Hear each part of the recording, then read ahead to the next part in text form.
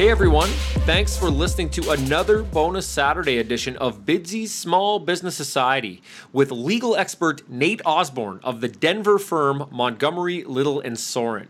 Nate's been giving you even more of the free, valuable, and actionable content that you've come to expect on the show, and he's with us for a few minutes today to do more of the same. Nate, how are you, my friend? Hi, Rob. Hope all is well, man. All is well, Nate. Now, what are we talking about today? So today we're going to talk about patents. Look, you're a business owner. You come up with a great new idea. You're excited about it. Your friends and family are excited about it. You want to make sure, though, that you're going to make money on your idea, not somebody else. And so we're going to talk about patents and the law associated with patents today.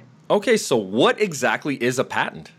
A patent's a legal right that's granted by the U.S. government, and it's meant to encourage entrepreneurs to come up with new ideas. It's basically a legal protection to allow you to make money on your idea and to exclude others from making money on your idea. All right, so what types of patents are there? The U.S. patent statute allows for three types of patents. There's the utility patent, the design patent, and the plant patent. Basically, the utility patent's the patent that you're thinking about in the common everyday vernacular. It's the patent that you would get for a new invention, like a machine. Okay, so let's dig deeper on that one. What sorts of things are eligible for that utility patent? So generally, a utility patent can be attained for three things: a machine, a composition of matter, and articles of manufacture, or for certain processes. Look, Rob, the whole U.S. patent system is very complicated. There's a bureaucratic team that oversees every patent application, so it's not digestible very quickly. But generally speaking, a machine utility patent can be gotten for any mechanical device that does something. This can include new machines or also subunits of machines within larger existing machines. Compositions of matter patents are things for like new chemicals or pharmaceutical drugs.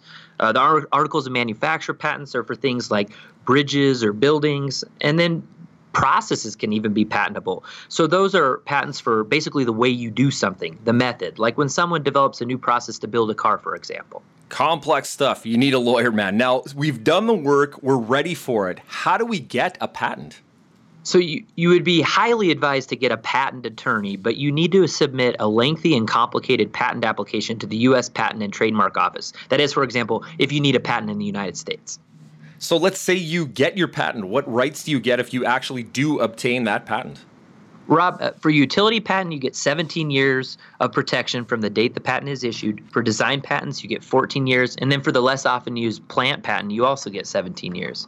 All right. Now, Nate, who or what type of entrepreneur or small business owner should actually be getting a patent? Rob, you really should think about doing a cost-benefit analysis. Look, the patent application process is very lengthy and very costly. It can take 3 to 5 years to get a patent. And so what you might want to consider is how and what is there out there to get protection for your idea. And so, for example, there's a new component of the U.S. patent law where you can get a provisional patent. And so what that is a cheaper and dirtier way to get a 1 year's worth of patent protection. And it essentially gives you time so you can figure out if your invention is marketable, or you could license or sell your provisional patent idea to another entrepreneur. It's a good thought if you don't have the time, money, or resources to get the full-blown patent. Yeah, wow. Great insights here on patents, Nate. Do you have any final thoughts for the Small Business Society? Rob, if you or any of your listeners have a fantastic idea, you might want to strongly consider trying to get a patent or at least a provisional patent. And to do this, you're going to need a good patent attorney. Strongly consider getting one. Great stuff, Nate. Always appreciate you popping in for a few minutes to share your expertise. We'll talk next Saturday, my friend. Okay, thanks so much, Rob.